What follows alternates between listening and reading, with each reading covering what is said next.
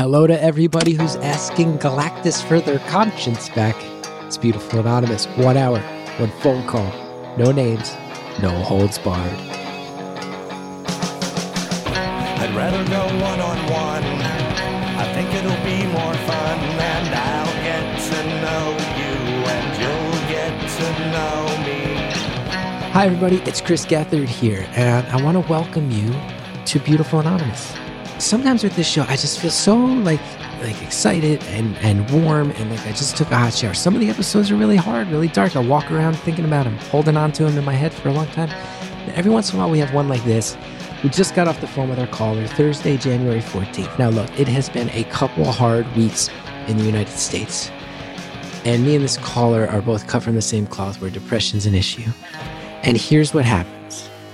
It is an old school episode where me and the caller chit-chat about a whole bunch of random things, and we realize that we click, and we have a good combo full of random things. Some of it's a little more serious. What was it like for him to come out of the closet to his immigrant parents? That's a serious topic. We also talk about how cool bats are and how turtles make you feel good and all kinds of stuff in between. But I'll tell you another thing. It's been a long, hard year. It's been a violent couple weeks. There's been a lot of fallout. And if you're like me, you don't need something intense this week. What you need is a couple dudes talking about the best type of egg and cheese sandwich. I hope this brings you a little bit of comfort in the middle of some tough times, and I really do thank the caller for having this conversation. Thank you for calling Beautiful Anonymous. A beeping noise will indicate when you are on the show with the host. Hello? Hi. How's it going? Fine. How are you? I'm pretty good. Yeah. A little tired, but overall good. Wow. I can't believe I actually made it through. Yeah, I'm glad you did. I'm glad I got a chance to talk to you. How are you doing? Yeah. You good? Did I ask you already? I forget. You did. Good. And if I'm being honest, I've been feeling a little bit depressed lately, but I think it's just January's a tough month for me. So, and as is February, but I always get through it. I tell you, I got a problem with March, April, May, June, July, August as well. The depression stuff. So I'm with you. Same. I'm on. I am on a medication, but I probably need to find another therapist and get back on the therapy wagon. So, yeah, I doubled down on mine. I had been at the point with Barb for a long while where it was just kind of like, I'd reach out if I needed a session, and if not, I'd just let her know when I was running out of medication. That was working well, but this year beat the hell out of me, and now we're every 2 weeks back in the rhythm. I'm not ashamed. Yeah. It's better than winding up in the old Greystone Hospital, you know? Oh, was that a thing? Yeah, I had them. I moved back to Jersey, and then I had this sad moment where I go, I'm not feeling good, to a point where I should at least know where the nearest mental hospital is. And then it was Greystone, which is this big, legendary, scary one. So I was like, I don't want to go to Greystone. It's okay. Yeah, I grew up in a town where the nicest, most prominent building was the psychiatric center. And you could see it from basically everywhere. It looked like a castle. Oh, up on a hill. A lot of them are up on hills. Huh. I don't know why that is. I know that with some of them, because I'm a nerd and I know weird things, a lot of them also had served at some point, either were founded as or used at some point for tuberculosis victims. And it was thought back in the day that high altitude helped tuberculosis victims breathe easier and recover. So I know that at least in a few cases, that's that. Also, look, it's just better for it to be more like a Stephen King novel, to have a looming mental hospital on the hill above your town. Think of all the horror movies that have been inspired. Oh, yeah. I know there was one called Danvers, I think in Connecticut or Massachusetts, that you could see up on a giant hill from the highway as you drove past. The good old Danvers mental hospital. Why do I know so much about mental hospitals? Well, personal experience and then also interest, right? Yeah, and I also worked at a magazine about bizarre stuff. So we used to like haunted stuff. So we always covered all the different abandoned mental hospitals. That's the truth. Anyway, this got off on a weird track right at the start. It did. That's all right. I'm sorry you're not feeling great. Sorry you're not feeling great. That's right. I always get through it. And honestly, this will be a huge perk. So and it'll probably keep me going for a little while. Nice. Talking to you, that is. Happy to help. Happy to help. Yeah. I mean, I can get right into my coming out story. So I am a gay man. And there's a little bit tied in with also being a first generation Chinese gay man. My parents were immigrants from China. They immigrated back in the 70s. And being gay was just kind of like not a thing. It was a punchline, I think, for my parents. They might point to silly Americans who are gay or whatever, but it kind of wasn't really, something that was in the realm of possibility for our family.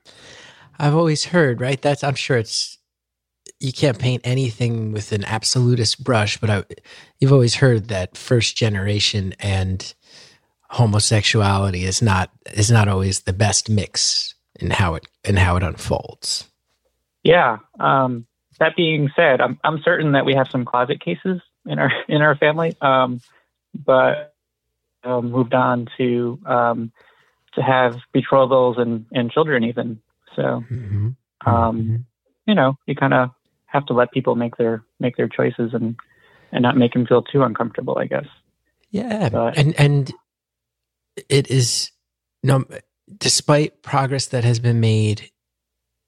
I love that I have gay friends who can get married now, gay friends adopting kids now, but it's one thing that's been proven true, especially in the past year or so, is that it's very easy to think that progress can't go backwards, or that it has like a fairy tale ending, whereas people are still in danger and people are still scared, and especially for older people, you can't shake off like an entire youth of feeling morally judged or even in danger for being the way you are. So I'm with you. You got to be level-headed and let people kind of live, and just hope that people are happy and not sad.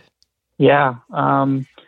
My partner is he passes for straight a lot. He's a white male, and I'm obviously not a white male, but I think I also pass as straight.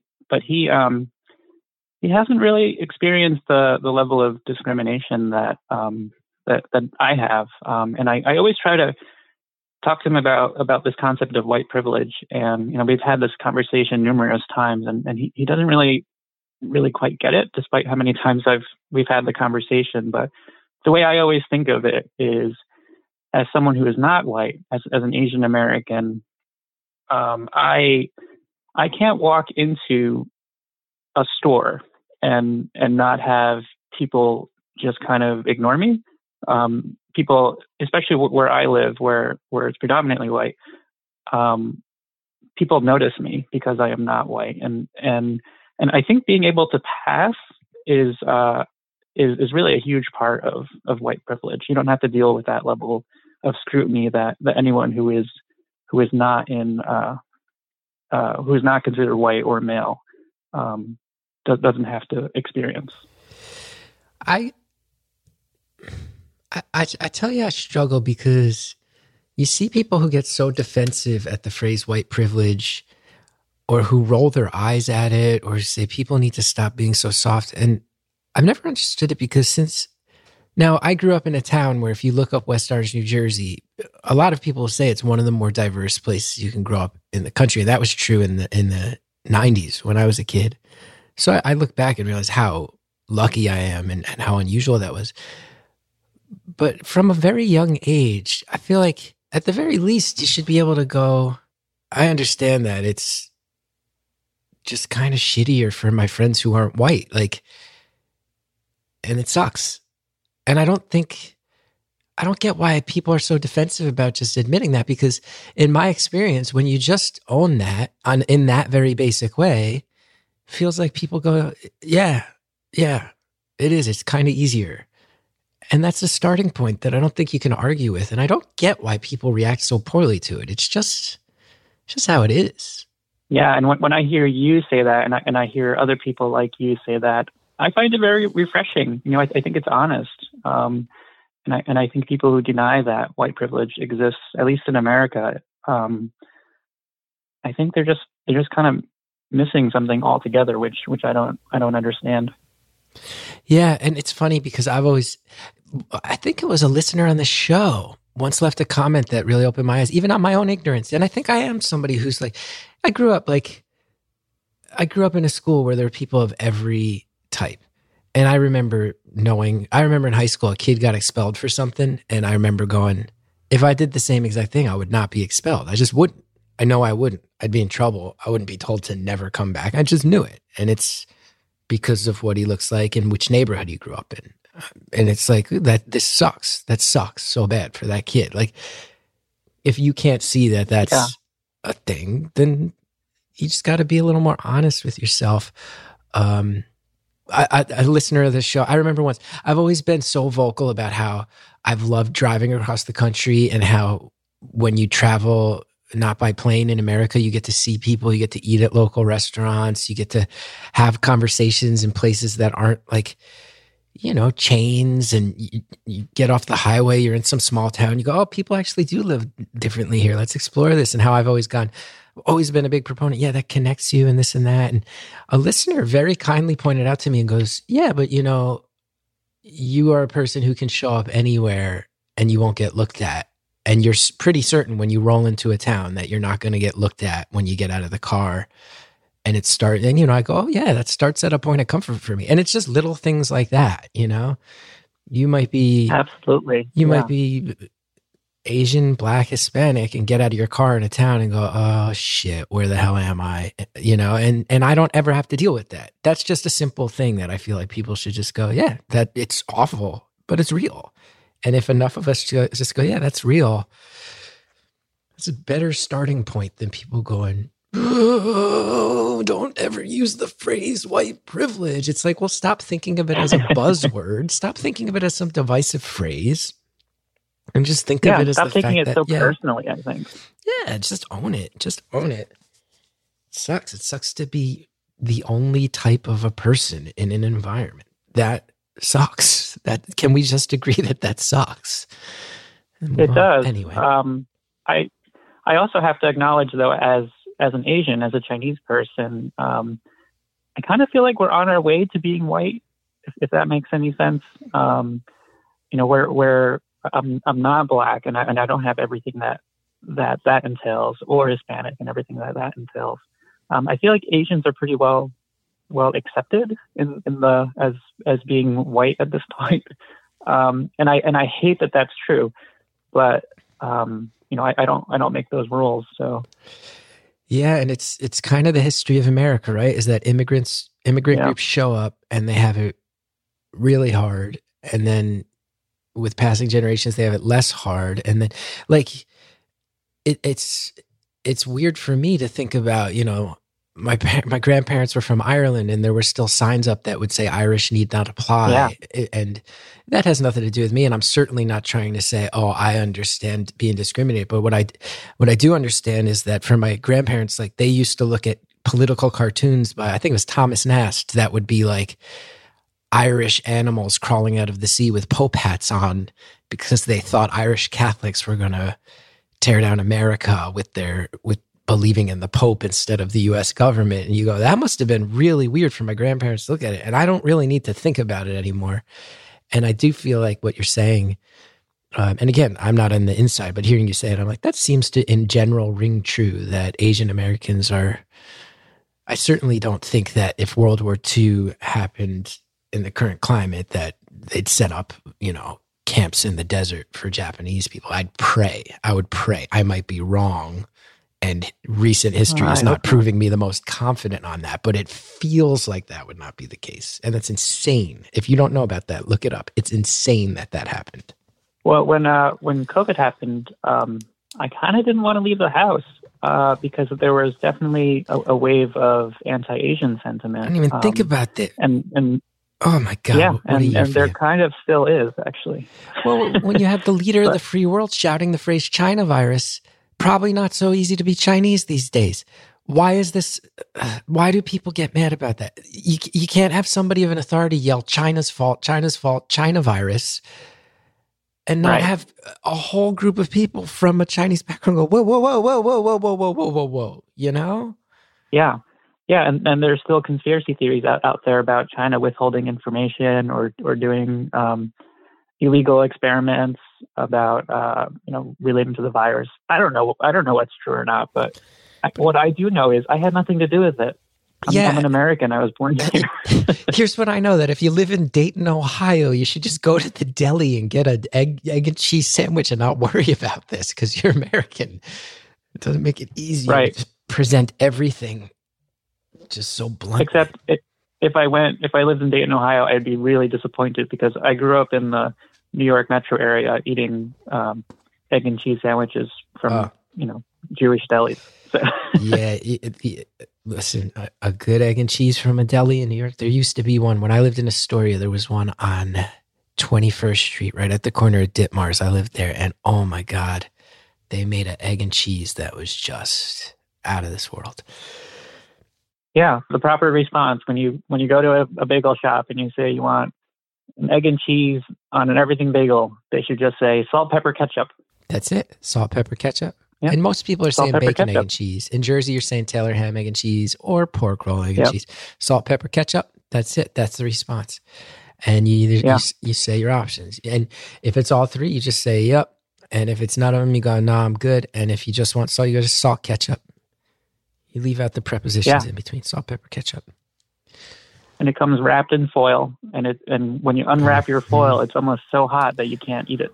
Ooh, and then the foil still has just a little bit of the cheese that's melted out over the edge and it's stuck on the foil. And if you want to just be a real monster when you're done, you pick that cheese up with your finger and you eat the melty cheese off the foil.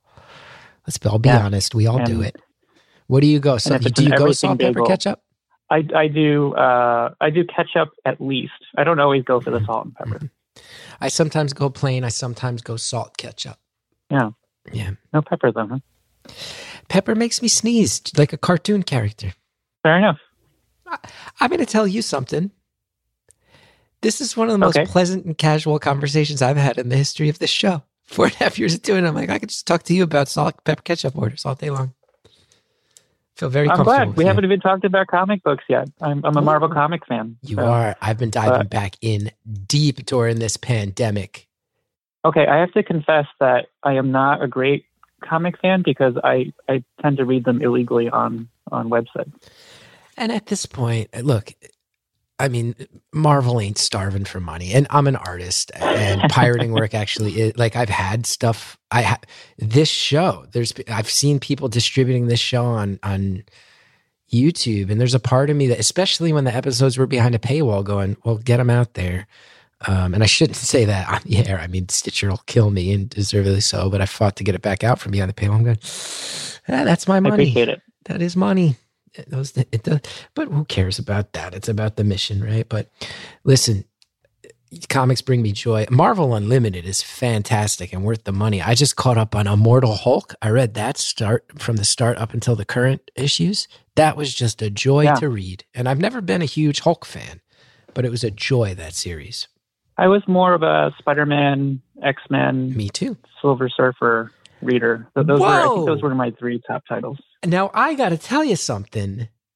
Spider-Man and X-Men, I'm like, yeah. And I don't know how close you are to 40, but I'm like, yes. Everyone of my age, it was X-Men, it was Spider-Man. So I am exactly 40. You are. So yeah, X-Men it was such a cool time to grow up because the X-Men, when we were young, were kind of not notable, like in a significant cultural way. But by the time we were in our 20s and 30s, this thing that we grew up with that was still kind of cool, but a little underground, all of a sudden was like major motion pictures. And it was a cool victory to see. And everybody knows that first X-Men movie was really the one that cracked open superhero movies as being cool again. But to hear Yeah. Silver Surfer is rare. And I love Silver Surfer. I was Yeah. a big fan of that whole Ron Lim era of the Silver Surfer. Yes, he was the best. Great art, and it led into the Infinity Gauntlet. And if you want to get real nerdy, I have often told people that if you want to just read like one comic book, X Factor number 87 is my vote for like a single issue that just you read that start to finish, you're satisfied. But Silver Surfer number 48 is fantastic and has some scenes and some philosophy. Because if people don't know, Silver Surfer is kind of goofy. He's a guy who rides around on a surfboard, kind of like a relic of the Stanley 60s. Like, let's just put goofy ideas out. But it's very like philosophical. It's like this guy who just kind of travels through space in isolated loneliness, which probably leads to you and I on the phone when we're 40 talking about how we're both depressed to kick off the call. But it's fantastic.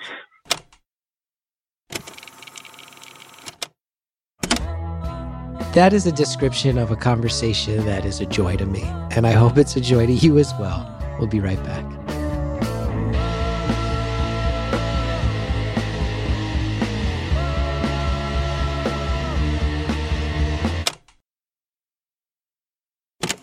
Those are some ads. We'll have more ads later, but for now, we will have more phone call.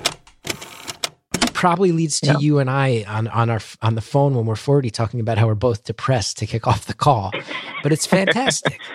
I don't have the encyclopedic memory of comic book issue numbers as you do. So what happened in number 48? So you might remember Silver Surfer 450 was kind of infamous because it had the foil cover and was kind of the, okay, was it now the black? It was black with a foil cover. And it was the one that was sort of like, we're leading up to this thing called Infinity Gauntlet.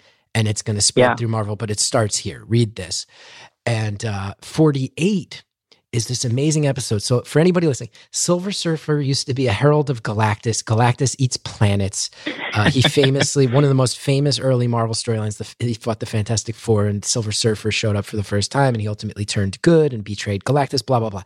So number 48, he realizes, okay, this guy Thanos has this gauntlet, and this is going to be bad, like bad. And he goes to Galactus and he goes, I need my full wit and my full capability about me. And I have this feeling that when you created me and gave me my powers, that you kind of turned off some things about me that I might need. And Galactus goes, well, I think you're speaking about your conscience. Silver Surfer goes, yeah. Silver Surfer's job was to go scout the galaxies to find planets that were thriving so Galactus could eat them for sustenance, but it would kill the whole planet and everybody on it. And Silver Surfer goes, I've never felt guilt about that, and that doesn't make sense. And Galactus goes, well, do you understand the enormity of the guilt that I've spared you? You've killed billions and billions and billions of beings. Silver Surfer goes, look, I need to be full and I need to be whole if I'm going to be able to beat Thanos. I need you to give me back my conscience. And Galactus goes, well, here's the thing. I can't just give it to you moving forward. I have to give it to you in its entirety. You will experience at one moment the guilt of having killed dozens, if not hundreds, of entire civilizations. And the Silver Surfer goes, it might break me, but Thanos is going to break me if we don't. And Galactus turns back on his conscience and he feels it all. And the cover is this amazing image that I never forgot of Galactus's big purple hand. And the Silver Surfer is just cowering in the fetal position in his hand. And there's this blood rolling off of the Silver Surfer. And then you read the issue and realize he's feeling the blood of all these societies he snuffed out. It's awesome. And also, Jesus Christ, have many people turned off this episode, even though it's one of my favorite of all time by far. I was actually going to introduce myself by telling you that in my work, I feel like a herald of Galactus. What do you do? And I wanted to introduce... So I am a wildlife biologist. You're a wildlife biologist, but you feel like you go and kill civilizations? Well, okay, here's the thing. So I'm a wildlife biologist, but I work for a consulting company. And essentially what we do is a developer will want to build something. And so they'll come to my company or the company that I work for, I don't own it. And they will say, hey, in order for us to get our permits to build this project, we need to do surveys X, Y, and Z. And so my company will send me out to do those surveys. And so a lot of wildlife biologists will work for agencies or nonprofits. And so they're constantly working on a conservation mission. Whereas for me, I'm going out and I'm doing the surveys. I'm basically assessing the planet like Silver Surfer. And then ultimately it leads to developments coming in and getting constructed. In most cases, the projects do go through. Yeah. And when you go to school to become a wildlife biologist, you tell me, I have to imagine this is not, it's born by a love of nature and a fascination of nature. Is it a depressing job to get into? Although let's be clear, part of your job is to go in and say, okay, there's no endangered animals here. There's no endangered plants here, and you're protecting them if they're there and saying, okay, it is ultimately not going to damage the ecosystem to build here. So talk to me about this. Exactly. So developers will have a project area that's usually much bigger than they need. And let's say it's in a forest. Then I will go in and do things like map wetlands and look for habitat that might support, like you said, rare, threatened, and endangered species, and make sure those are not in the revised project area. And so when the project ultimately gets built, it'll either avoid these sensitive areas or they'll mitigate. They'll build on those areas because it's unavoidable, and then they will compensate for taking away that habitat by doing something that has conservation value. And I will say pretty much all the work I do is for renewable energy companies, so I feel a little bit better about that. So wind power and solar power. Right, like-minded people with good intentions who have to make some compromises in life. Yes, yep. And going to school, being a consultant was not even on my radar. I didn't even know it existed. It was all about trying to get the good government or the good federal or state jobs, which I had for a little while, but now I'm a consultant. So, and I feel like that's a lot of journalists and a lot of lawyers, like friends I've had in those fields too. It's like you go into it with these intentions of like, I'm going to become a journalist who, like protects the First Amendment and protects people and exposes things. And you do, and you fight for that, but then you wind up working for like a local paper. And after a few years, you go, actually, I think I can go to a company that writes press releases for corporations and make bank, and it will be less depressing in a certain way. Or lawyer. I have so many friends who you go to law school and it's like, well, I'm gonna sign up for some pro bono, this and that. And some people do. And then other people go, I have to live a real life and support myself, and I'm going to make some compromises. And it happens. It happens. Yeah. You just hope that everybody involved has their heart in the right place. Right. Yeah. And the irony is that, as a consulting wildlife biologist, I probably do more stuff outside looking for plants and animals than the people that work for agencies. A lot of times they are on the paperwork end of things. I could also end up on that end of things ultimately if I decide to manage projects versus stick around as a field biologist. But I still have to make that choice probably in the next 5 years. It's got to be fun though. If you're someone who was fascinated enough with nature to get a degree in it, it must be fun to go, I get to be the one to go out in this area and say, okay, there's going to be a building here. That's the zoning laws.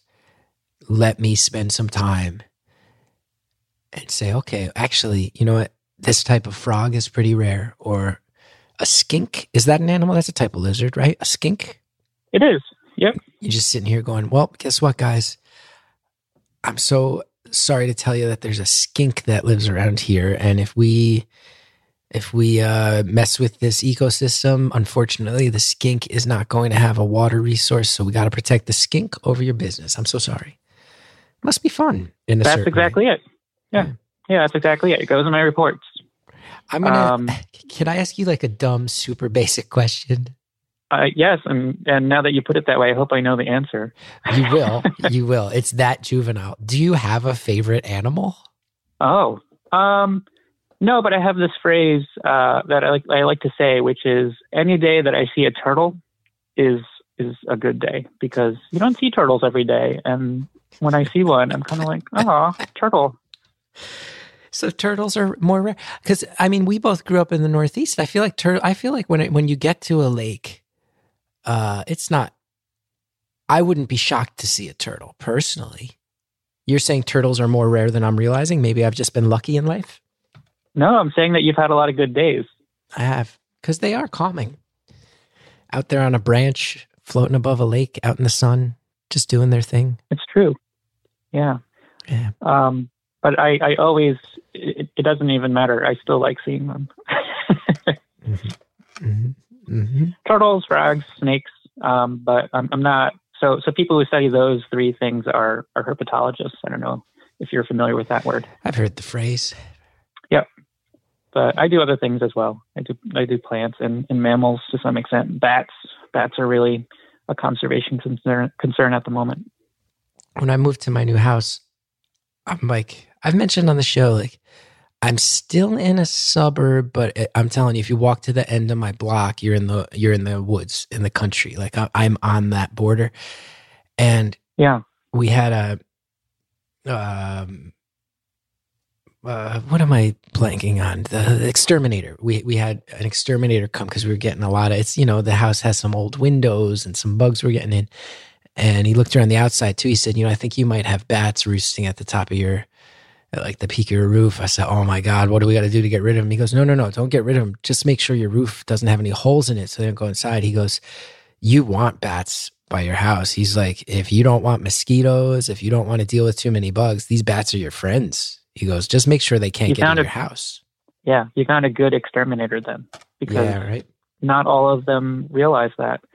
Some of them will say that what you can do is you can put an excluding device up in your attic so that if it's the right season, then the bats can exit, but they can't get back in.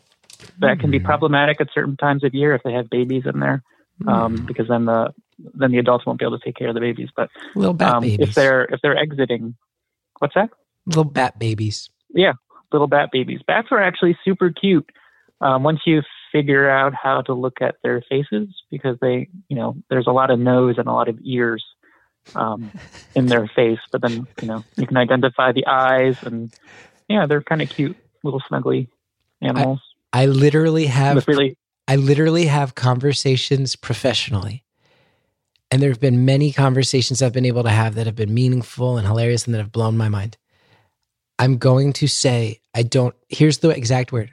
I don't know that I've been this tickled in the course of being a professional conversationalist than you explaining to me how to get used to a bat face, because they are kind of jarring upon first glance. Yes.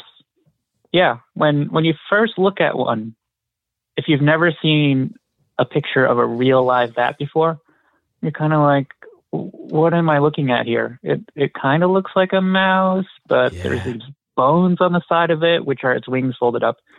And then its faces, it might be hanging upside down. So sometimes it can be hard to tell, are you looking at the top of the head or the bottom of the head? But then once you figure out, oh, okay, those are ears. That weird looking shape thing is a nose. And those two beady little dots are eyes. So they can be cute. At that point, it's cute. You'll love this. I wonder if you'll even know what type of bat this is. Well, that's not fair to ask you to have an encyclopedic knowledge of all of the animals in the world. But when my wife and I went to Sri Lanka, we stayed a few nights in the city of Kandy with a K. And we're staying in this small place, and it was up on a hill, and you could see a river. And the guy goes, you should come out here in the backyard at night and just watch this river, because these bats start flying by and it's pretty cool. And we were like, all right. I mean, we got bats I've seen bats growing up in New Jersey. These bats came over this river and they were huge. And there were so many of them. It looked like Normandy, like when you see Band of Brothers and all the planes just like linking up in the sky, like the beaches of Normandy on D-Day. I was like, these are massive bats, and just like squadrons of them. It was so cool. Yeah, I have, I don't know what species they are, but I have friends that went to Sri Lanka, and I would love to go and see those same bats. Amazing place. Amazing place. and amazing people. And in the Northeast, we probably only have 8 to 10 species of bats, depending on what state you're in, and a lot of them are dying. So it's kind of depressing. Sad. But That's sad. And then the bats are going to die, and then the bugs are going to get out of control, and then that's going to affect us, and then we're going to spray more chemicals around, and the chemicals are going to get in the water, and then we're going to have more algae blooms, and then the fish are going to die, and then the food chain of fish is going to get all messed up, and then we're not going to have fish, and everybody's going to complain about that. wow, this took a turn. I know that off the top of my head. We want bats. We can't have bats. Yes. Because then we'll overreact we and want just bats. spray noxious clouds everywhere. It's really easy to put up bat boxes. You can get designs on the internet from Bat Conservation International. You can even order a bat box, stick it Should on I get a bat box? on a nice. If you think your wife will be okay with it. What do you put it up? She would love it. My wife is she is an activist on behalf of the environment. She Nice. She gets to work, yeah. Sierra Club and NRDA. Is that it? Yeah, NRDA? if you have a nice south-facing and our NRDC? Natural Resources Defense Council? NRDC. NRDC, yeah. DC. She generally asks, instead of asking for gifts, she asks for people to donate to the NRDC. Like she's got a huge heart, my wife. That's amazing. Yeah. Get a bat box. You can either stick it on its own post, which is I think typically the better option, or if you have a nice south-facing wall, they need to be warm, and so they need the southern exposure in order to keep warm. God damn it! We're salt, pepper, ketchup, Silver Surfer, and bat boxes. I needed this. I'm feeling better. I hope this is making, you said you were a little down. I hope this is making you feel better, because I'm on cloud 9 talking to you about all these random topics. I feel great. And I wanted to tell you that when you first plugged Walt Simonson's Thor really hard many episodes back, I did read that. And I loved it. It was excellent. It's... Yeah. Beta Ray Bill is kind of a weird character, but, yeah, like a weird looking... not very thoroughly explained character that somehow is instantly lovable. Yeah. I love it. I love it. Yeah. And there were definitely issues of the X-Men growing up about acceptance that just brought me to tears. Well, I have to when I was reading them growing up. Because this will allow us to kind of pivot back to what we were talking about before. I wonder, as a fellow comic book nerd of our age, we're 40. I mean, you said that, you grew up in a family where being gay was a punchline in your culture. And I know that that's extreme in immigrant cultures at times is what I've heard. But even when we were kids, like, you could say homophobic language on the schoolyard, and that was like, oh, I'm just making fun of the person. I don't mean it about that. And it's changed now. But also, the X-Men in our lifetime shifted from being sort of a civil rights analogy where Professor X was more like Martin Luther King and Magneto was more like Malcolm X. This is a thing that is, people have written about. And over time, right. I think it became, especially around the time of the legacy virus storylines, which was a virus that only mutants were catching, it was very clearly a concerted effort to make some commentary on the AIDS crisis, was how it read from the start. And I think the X-Men has more and more become viewed as a commentary on the gay, queer, lesbian, trans experience these days. That must have meant a lot to you as a kid, because the X-Men, as a kid who felt different in my own right, the X-Men made me feel like less of a freak. And I have to imagine that shift, did it comfort you growing up? The shift to it being more about the acceptance of LGBTQ plus IA, whatever.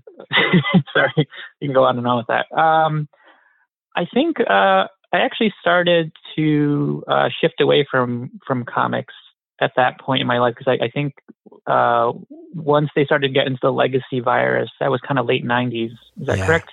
Yeah. Yeah.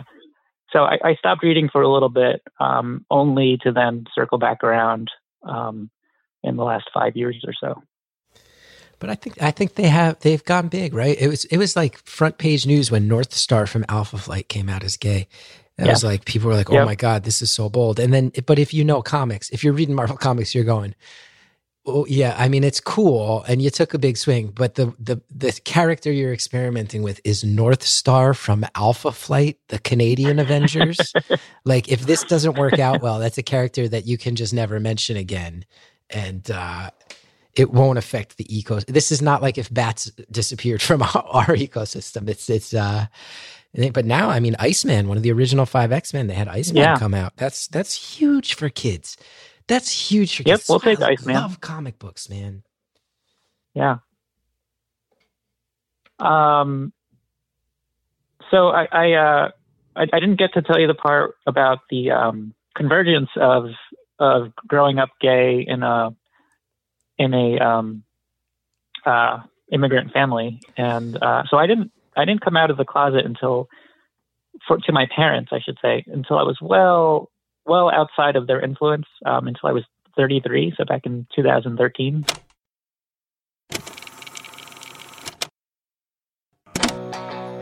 It's cool. We're going to hear how that went. We're going to hear a lot more when we get back.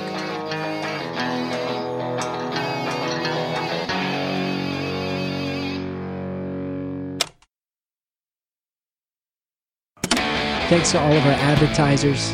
Now let's finish off the phone call. I didn't come out of the closet to my parents, I should say, until I was well outside of their influence, until I was 33, so back in 2013. We 1980 birthdays have a really easy time calculating our age. I don't know if you find that to be true. Yeah, people don't realize this. Yeah. In the 90s, you just take the first and last digit of the year. That's how old you are. Yes. So, and I did it by phone. I was already in a relationship for a number of years. They had met my partner, although they didn't know that we were a relationship at the time, or didn't want to see that we were a relationship at the time. But the challenge that I faced was I didn't quite know how to phrase it to my mom over the phone in a way that I felt like she would understand. And although hindsight, she 100% would have understood if I just said, "Mom, I'm gay," because she knows what the word meant. But in my mind at the time, she wouldn't understand that. And so the way I phrased it in my terrible Fuchanese, which is a Chinese dialect that nobody really knows about. But the way I phrased it was, how would you feel if I were attracted to men and not women? And she didn't take it very well. We're fine now. But her first response was, if that's true, then your father and I will be so embarrassed that we would move back to China. And then her second response, kind of in the same breath, was I'm so embarrassed that I'm going to kill myself. And it sounds horrible, but you know, I know my parents, and I knew my mom was going to kill herself. And so I actually found it quite hilarious. And I have 3 siblings. That's dark. And so I immediately wrote them a long email explaining to them what happened, and that there might be some fallout in their direction, because I live away from home, but 2 of my siblings at the time live pretty close. Did your siblings know? And they all thought it was pretty hilarious. Were you out to them before your parents? I was out to all 3 of my siblings, yes, before my parents. So they get this email, and it's almost like, to them, it's almost like, oh, don't tell. Like, like if you're a teenager, like, hey, I got in a fender bender, don't tell mom and dad. I'm going to try to get the bumper fixed for it. It's almost that type of thing. I'm going like, oh, geez, what are we going to have to deal with? It's close for that. And you know what? What's interesting is a lot of people who I talked to back before I came out, they were like, your parents love you. They'll understand when you come out. And of course they did ultimately, or they do ultimately. But when I talked to my siblings about the prospect of coming out to my parents, they were kind of like, they can never know. Because they knew what my parents were like, and that it would have this sort of weird impact on the family. But But ultimately, it was the best decision. We're totally close. We're closer now than ever. We still see each other. They embrace my partner. We've gone to visit them and slept in the same bedroom. It's no longer an issue, which is amazing. So. And you mentioned should I put should you put what? Oh, should I? I'm just going to broadcast this out to other, let's see, first generation closeted Chinese boys that just go for it. Yeah, come out and just see what happens. Well, it works for me. If there's one thing I'm certain of, it's that this show is huge amongst closeted first generation Chinese Americans. Huge. Really? So you've done your demographic work. I don't know that that's true. I just thought it might make you giggle. The market research survey. Can you imagine if they got that specific when we ask people to do these advertising surveys? I don't know that. I'm sure like a cereal company probably knows that level of detail, but I don't know about Earwolf. No. And can I say something too? I'm joking, and I hope that doesn't come off as insensitive. And I also do feel happy to be in a conversation and a world where I feel like, oh, that's a joke we can make. That's a joke we can make. But demographic research covering something that's specific. And I hope it doesn't come off as brutally insensitive, because I am not in the least offended. That's good. Some people will be, some people won't be. And I hope people know that it's said with love. And I'm not trying to say this to cover my ass either. It's just, what a world. What a world. 5 years ago, 10 years ago, can we even talk about this and record it, put it out into the world? Who knows? I don't know. Do your parents speak English? You mentioned you had the conversation in Fujianese. Yeah, so we always grew up with a language barrier. So they spoke Fujianese predominantly, and then I, as someone who grew up in going to American schools, spoke Fujianese to begin with, but then also quickly, once I started school, replaced everything with English, and so all conversations were kind of what we call Chinglish. We we kind of try to speak in one or the other, and then fill in the gaps with what we think the other will know. But it's still not great. For example, I can talk to you about anything under the sun, but when I talk to my parents, I have trouble finding the words. They called me the other day to tell me, I have this extra bed in my house, and I was gonna give it to my brother who just has a new house and needs a bed, and they called in typical parent fashion to try to insert themselves into this transaction that had nothing to do with them. and they were like, oh, don't do that. You'll never be able to move the bed. You don't need to bother with doing this. And I'm like, okay. And I could not tell them, like I can tell you right now, that my plan is to get a rental truck and just drive it over there because it's not a big deal. Yeah. But I didn't know how to say that. So. Does your partner speak any Fujianese? No, he absolutely does not. Because my understanding is that my understanding is that all the Chinese languages are tough for Westerners, and I think, correct me if I'm wrong, that Fujianese is the most rare one in America that's spoken. I actually don't know. I do know it is one of the rarer ones, except if you go into a Chinese restaurant, especially in the New York, New Jersey area, there's a high percentage that the people working there or the people that own that restaurant are Fujianese. Oh, that's interesting. I might be totally wrong. I know. Here's why I say it. You want to hear how nerdy I am? Because we got there. I read a document that was like a public document that the government of New Jersey put out years back about organized crime in New Jersey. And one of the things they talked about that I found really interesting is that immigrant groups do tend to, in the first few generations, bring organized crime with them because, people are, I think, outcasted unfairly. And I think communities do stay tight knit and maybe keep things internal.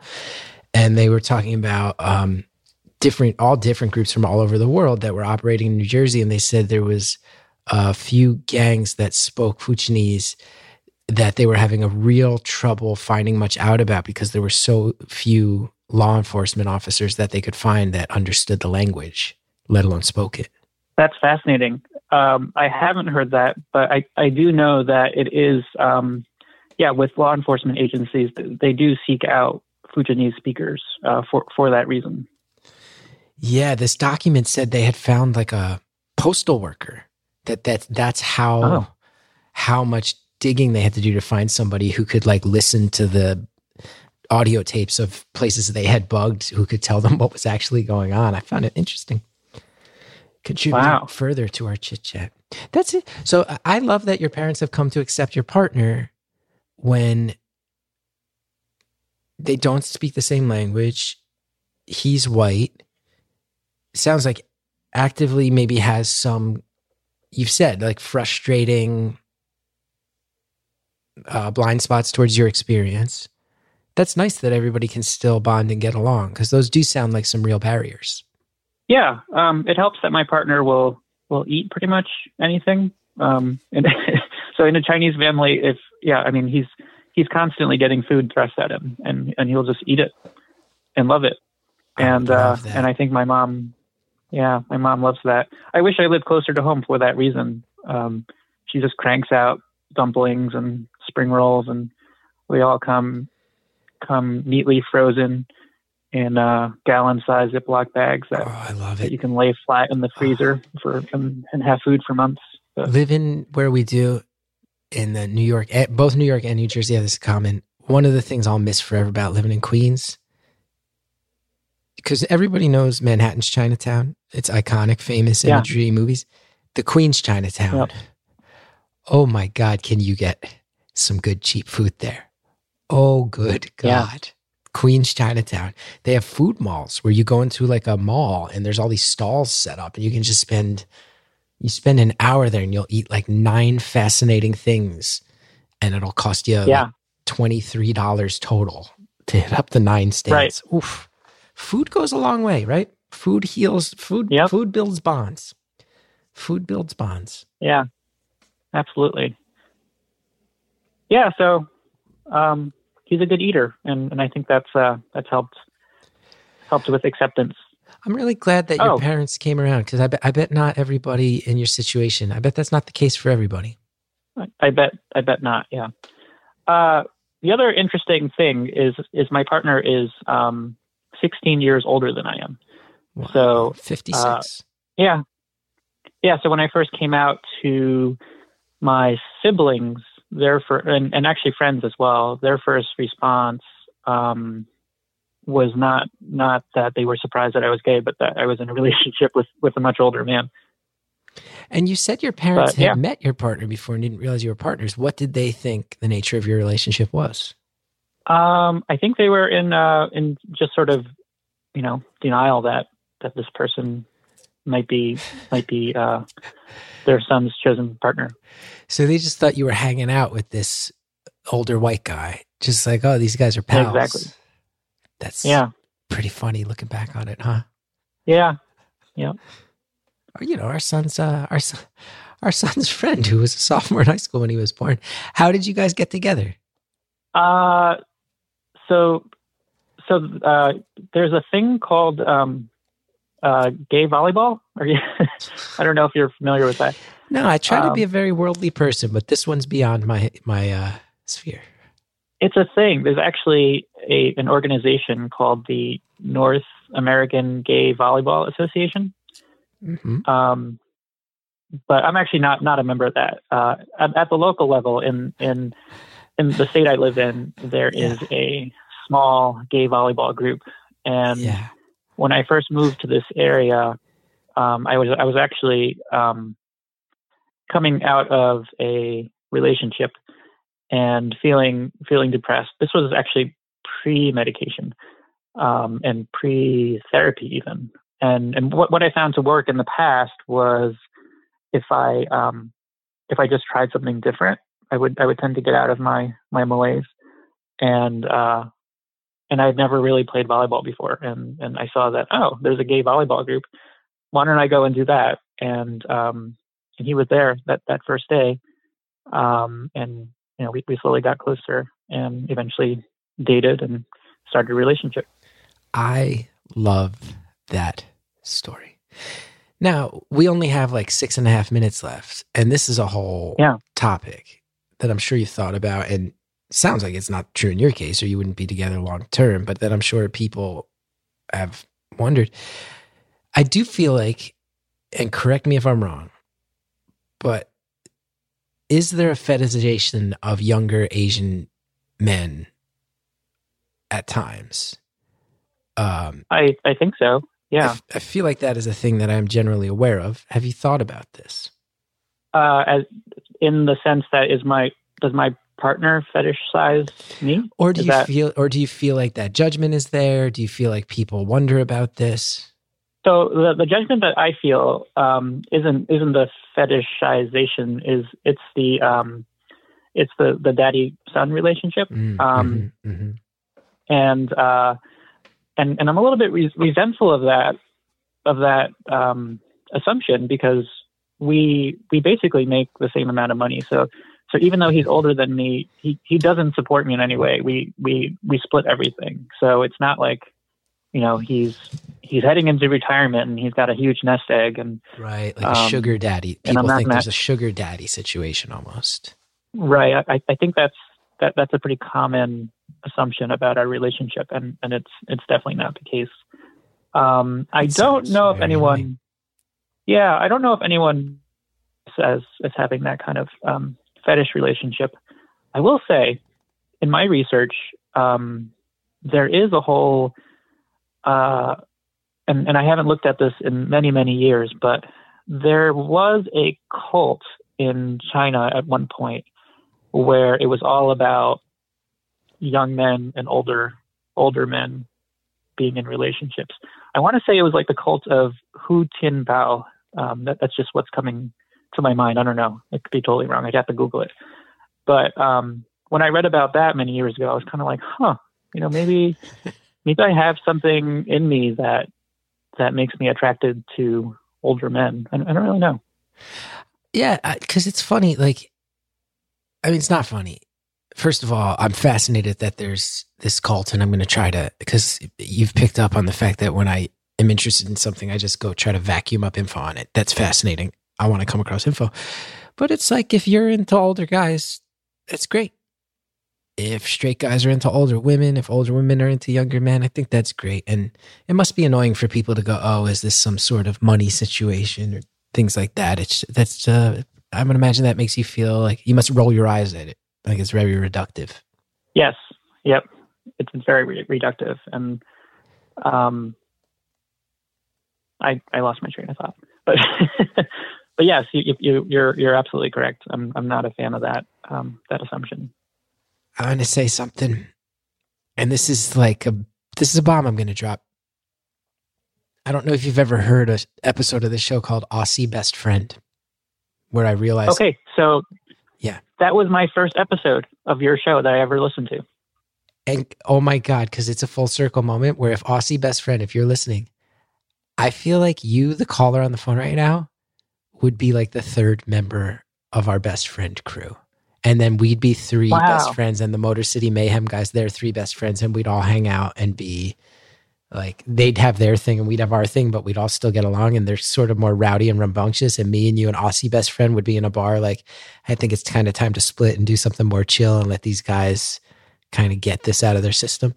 But I feel like me, you, and Aussie Best Friend, I feel like me, you, and Aussie Best Friend would be a best friend crew. We'd have a text chain. We'd have a group text chain. Yeah. That conversation sucked me right in. I had no idea what Beautiful Anonymous was at the time. I sort of picked up the name of the podcast from someone else's request for podcasts on Facebook. And I was like, okay, I'll check this one out. And then you click on this one and you hear these two dudes talking about their weird lives and comic book stuff. And you go, I think this is one for me. And then all these years later, I'm sitting here going, Man, I'm telling you, I want to do. Hey, Anita, let's make a note that we should do a follow-up episode with our current caller and Aussie best friend on a 3-way call, and it'll be like a platonic. I don't want to say dating thing because that's weird, but almost like a get to know you platonic situation. I think at the time you were still throwing hints down for J. Crew to come on as an advertiser. Yeah, they've gone out of business. They've gone out of business, and frankly, are they out of business? I believe so. And frankly, their most recent lines, I felt like we're really dropping the ball. So my J. Crew love had been waning a bit anyway. And I'm not trying to be divisive with that. I know everybody has strong opinions on the final few lines that J. Crew put out, but because I'll tell you this, here's something that will make you laugh because we talked about Aussie best friend. There's a part of me that is tempted to title this episode My Gay Chinese Best Friend, but I feel like that would be a bad idea until people, because we're 58 minutes in when that's referenced, and I feel like that's just, people are just going to go, what the fuck is, what? This is a little on the nose. Can't be really. I won't be offended, but you're welcome to maybe we do whatever you're. I think it's the best possible title because all I want to do is hang out with you and talk about Bats and the Silver Surfer. That's like how I want to spend the rest of my day. Yeah. Yeah, we could talk a lot about Bats and the Silver Surfer, certainly. We have 30 seconds left. Is there a comic book? I've recommended to you Silver Surfer number 48. Is there a comic book you want to recommend to me? Oh, so much pressure. Have you heard of Joe the Barbarian? Joe the Barbarian? It's just what comes off top of my head. That's not a Marvel It's a comic, miniseries. is it? It's by... No, I don't think so. It might be Vertigo. Ooh, they do cool stuff. I think it's written by J.M. DeMatteis.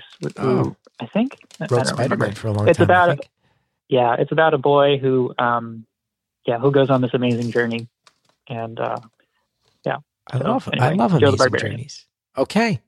Yeah. Well, you're one of my new best friends in the world of this show. We're going to do a follow-up where me, you, and the Aussie hang out. It's going to be a great time. It sounds amazing. I hope people are as delighted to hear this conversation as I was to have it. And I hope you're feeling a little bit better today because I know I am. I'm feeling amazing. Good.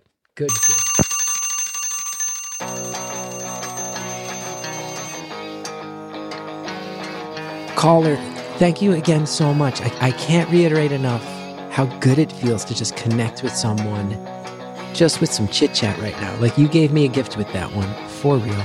I thank you for it. I thank Anita Flores. I thank Jared O'Connell. I thank Jordan Allen. I thank Shell Shag. If you want to know more about me, chrisgeth.com.